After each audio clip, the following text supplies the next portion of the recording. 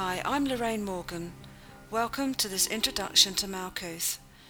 The Tree of Life is a tool that's used within the Kabbalah. The teachings of the Kabbalah are mapped out on the Tree of Life, and like a roadmap provide the route back to the spiritual source.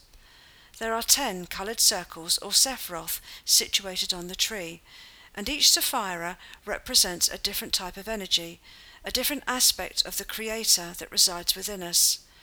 These areas or sephiroth are known as temples or connection points. We would use these inner temples when we want to connect with a different aspect within ourselves for information or guidance. Malkuth is Sephira number 10, situated at the base of the Tree of Life. It is also known as the Kingdom. It represents Earth, our physical world, and our physical body. The energy of Malkuth focuses on money and physical energy. We would use Malkuth Temple as somewhere to meditate and contemplate, to keep our feet firmly on the ground, and to deal with earthly day-to-day challenges, like handling money and managing time. We would also use the Temple of Malkuth to find solace and peace. The following is a basic description of the Temple of Malkuth, designed to aid the initial process of building the imagery around this Temple of Earth. The Temple of Malkuth is made of wood.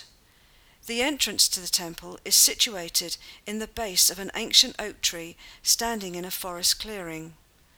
Quite often you will see a door set within the tree that's slightly open, but sometimes you have to look for it, as it may be hidden by leaves and ivy. Inside the temple, the room is square, and the walls are made of wood.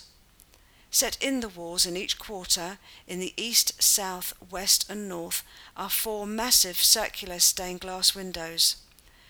Whenever you enter any of the temples or sephiroth within the Tree of Life, you are immediately facing east. Straight ahead of you is always east. Each one of those stained glass windows is representative of one of the 4 fixed signs of the zodiac. This is where astrology fits in within the Kabbalah and Tree of Life. The stained glass window straight in front of you, at the far end of the temple, in the eastern quarter, represents the face of a man and the sign of Aquarius. On your right, in the southern quarter, is the sign of Leo, and this is depicted by a winged lion standing in flames.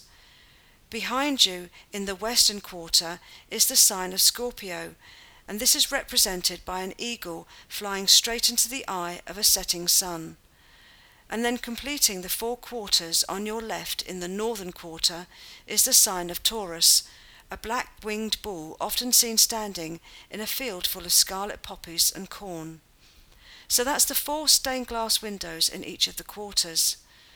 The floor of the temple is made of black and white tiles. It looks like a black and white chessboard, and it's often said that the game of life that we play out on the earth plane is like playing a game of chess. The ceiling of the temple is beamed with ivy and lilies, and because the foliage is so thick, it's not always possible to see the roof. Situated further inside the temple are 2 pillars. These pillars are representative of the masculine and feminine principles, or positive and negative, which is the same as expressive or receptive energy. The pillar on the left is the feminine, receptive black pillar of water, and the pillar on the right is the masculine, expressive white pillar of fire. As well as the 2 pillars, there is also an altar within the temple. It's known as a double cubed altar and is situated between the pillars and covered with a white linen cloth.